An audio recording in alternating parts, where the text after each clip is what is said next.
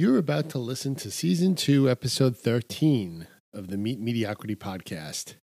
And Episode 13 represents the midway point of Season 2. My son Max, the person who produced the super cool intro and conclusion music, outro music for the Meet Mediocrity podcast, gave me some really good advice last week. You know, he heard me mention on Instagram that I was looking for more guests for the podcast. And he said, you know, Dad, you haven't done a solo episode at all this season. Why don't you do another solo episode? He said, you know, get your personality out there. He said, let people get to know you. He said, not your friends and family. They listen, they know you, but the other people, the rest of the world. Let them get to know you. Share some advice. Give them some insights. You're good at that stuff. So, with my son giving me great podcast production advice, let's get started.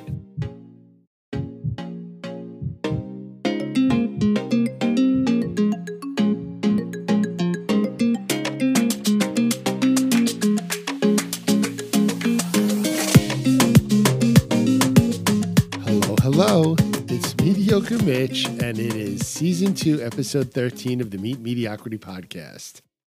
I mentioned in the short intro that this podcast number 13 represents the halfway point to Season number 2 and my first solo podcast of Season 2. I did a couple in the early parts of Season 1. This is my first one for Season 2, and I felt like I had something to share, especially given the state of our world right now, especially in the U.S., but it's a global issue as well. I mean, between politics, COVID, racial inequality, economic inequality, economic uncertainty, unemployment, it's just teaching your kids, helping your kids go to school, sometimes in school, sometimes at home. There's just a lot going on. And frankly, it has turned people against one another much more than I've ever seen in my lifetime. In fact, I'll admit that really for the first time ever, at least in the ever of Facebook, I've dropped, blocked, unfriended, whatever you call it, 2 people on my Facebook feed, which I've never done before. One of them was a high school friend and another was a cousin of mine. And their views were so incredibly politically slanted and so incredibly combative and insensitive to others, and frankly, so different from my own views that I just couldn't take it anymore.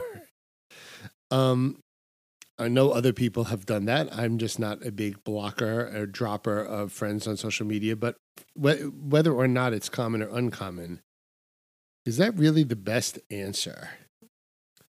So I'm going to start by telling a story.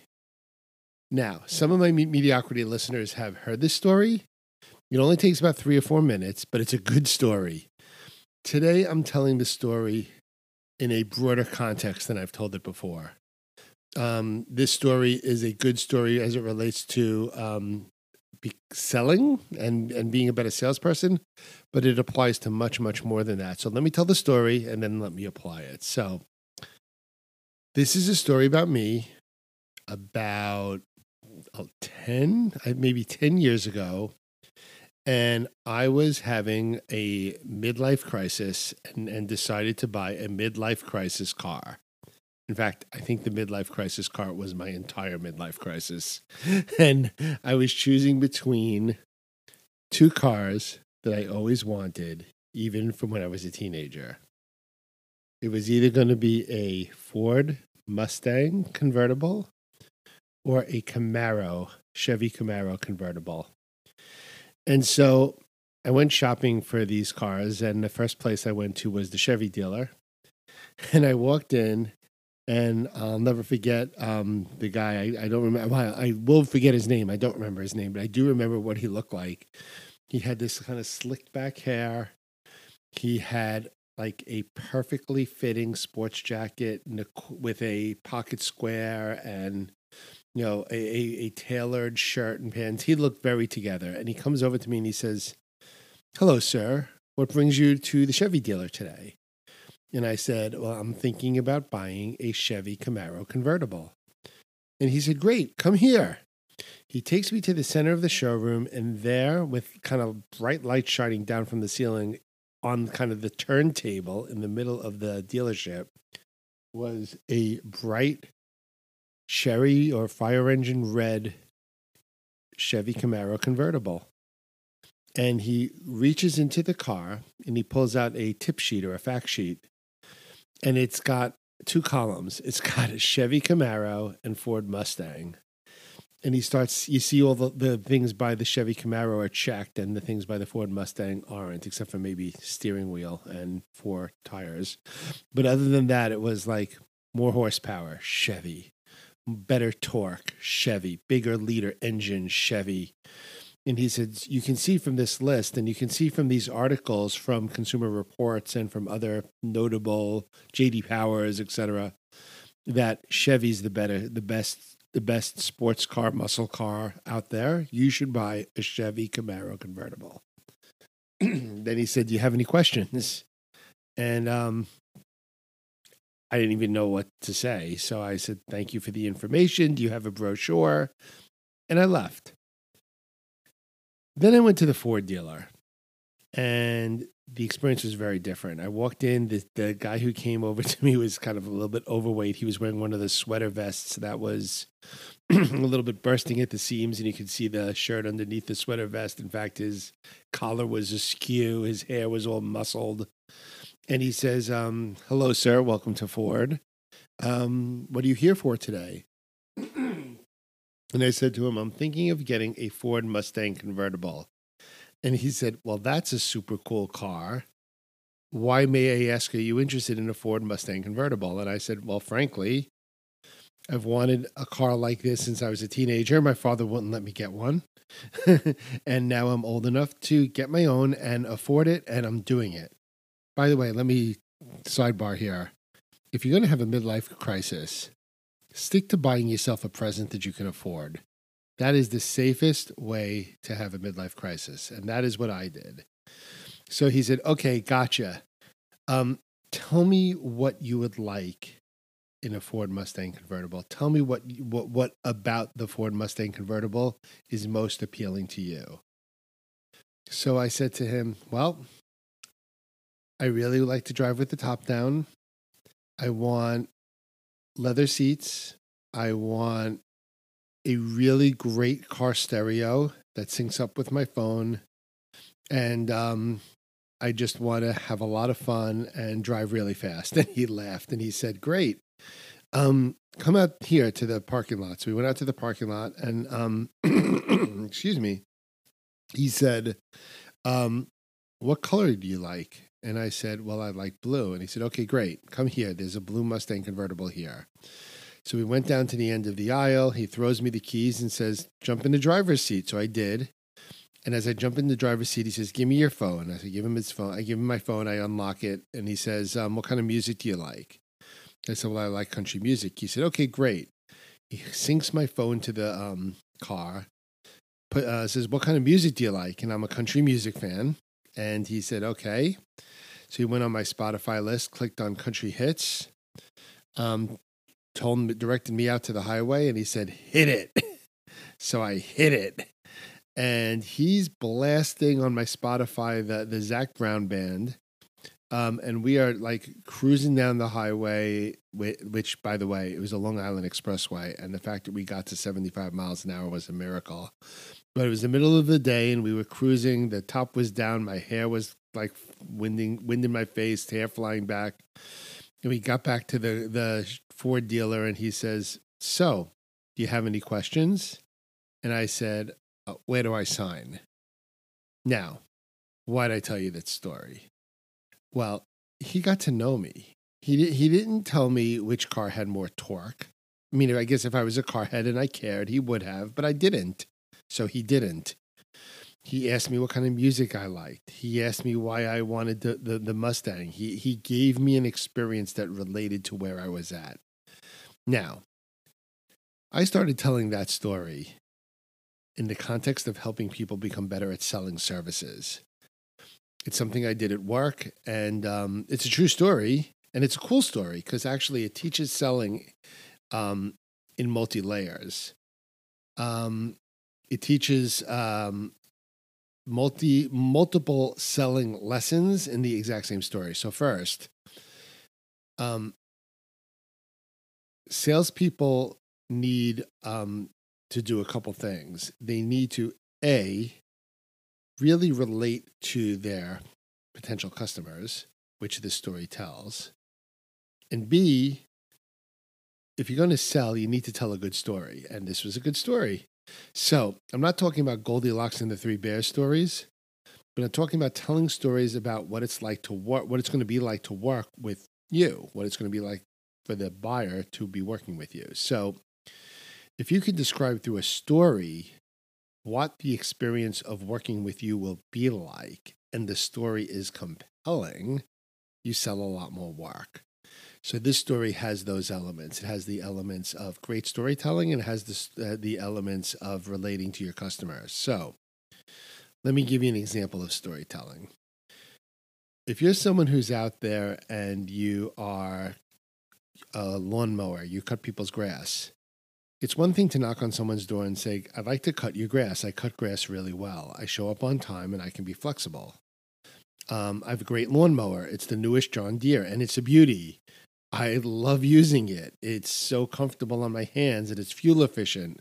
So I don't have to spend as much money on fuel. And I charge $20 a week to mow your lawn. That's very fact driven. There's no story there. In fact, the only story is about the John Deere and it's not even a story. And frankly, who cares what kind of lawnmower you use as long as you cut my grass? So, but if you came and told a little story like, hi, I would love to cut your beautiful lawn. You know, I have a few clients with lawns that are similar to yours.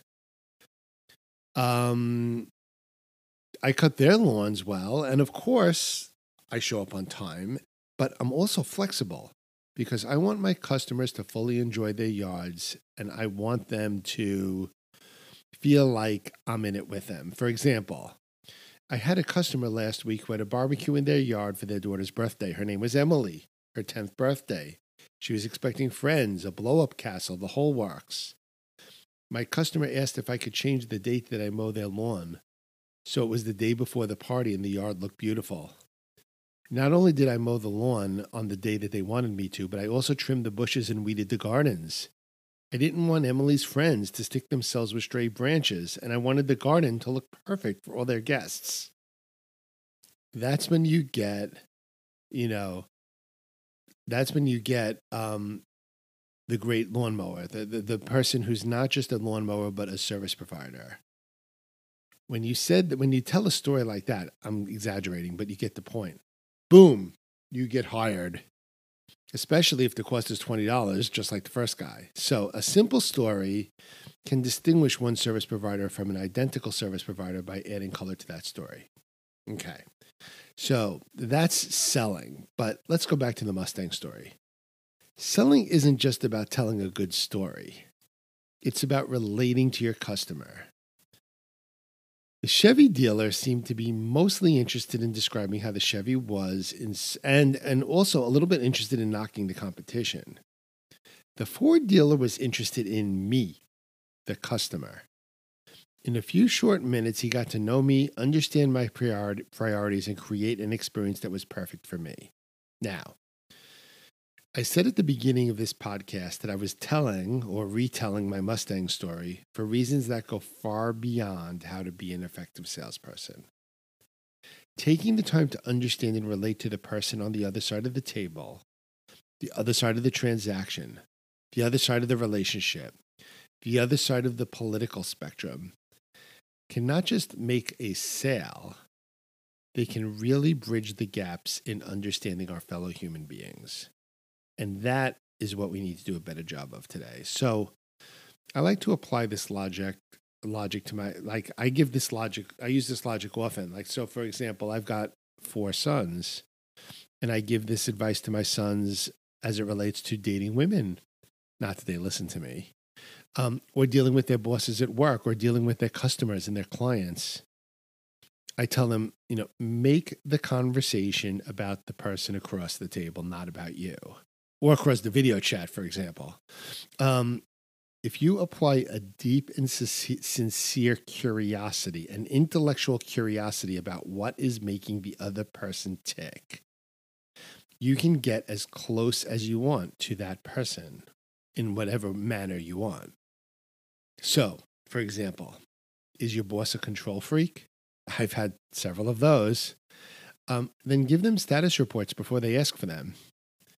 Is the worker on your team getting married soon? Then be prepared to give them some time before and after the wedding to be a little less productive at work as they focus on things that are frankly way more important to them. Are you out on a date with someone who loves theater? Well, don't keep talking about football. Listen, I'm way oversimplifying this, but if you go deep on your intellectual curiosity, ask open-ended questions to really learn about the person you're dealing with, paying careful attention to how you respond to them and how they respond to you and how they respond to the world around them. If you listen more than you speak, well, you get the gist. Now, and all because of that Mustang. Imagine if we applied all of this learning to all of humanity that we're dealing with. Listen, not all Trump supporters are racist or sexist or dishonest. In fact, the vast, vast majority of them are not. But they support Donald Trump for reasons important to them and who they are. Not all Joe Biden supporters are socialist or soft on crime or in favor of defunding police. In fact, the vast, vast, vast majority are not. But they support Joe Biden for reasons that are important to who they are. Black Lives Matter. It's important to many people. You need to understand why and understand why it might not be important to other people. Gun rights matter to many people, and they're completely unimportant to others. Understand why. Most Muslims aren't terrorists. Most Jews aren't cheapskates. Most black people aren't criminals. Most white people aren't racists. Look, stereotypes exist for a reason. That may be true. But rather than stereotype, if we all chose to really understand why people are the way they are. Okay, put it this way. The understanding of people and who they are, and even if they're not like ourselves, is a deeper sign of understanding, and a deeper understanding of someone is respecting someone. And being respectful of someone is a bridge builder. And building bridges helps sell more Mustangs. And it also helps bring people together. And it will help make our society and our world a better place. Given where the world is at this moment, a little more understanding and respect could go an awfully long way. So with that, here's the wrap up. Please let me know if you enjoyed this solo podcast. I know I'm predominantly hosting guests and talking about health and wellness. I enjoy talking to guests. I enjoy hearing about their stories. I enjoy having conversations with them. I learn from them. But I enjoy doing the solo ones very much too. And frankly, the health and wellness of our society in so many ways has been on my mind a lot. So I figured I'd give this topic a whirl. Next week, I will be back to having a fun and interesting guest. But until then, please continue to stay safe and healthy. Please take extra time to understand where the other person is coming from. You may not need to defriend them from Facebook or Instagram. You may just need to understand where they're coming from. Be respectful to them and help make the world a better place. Take care, everybody.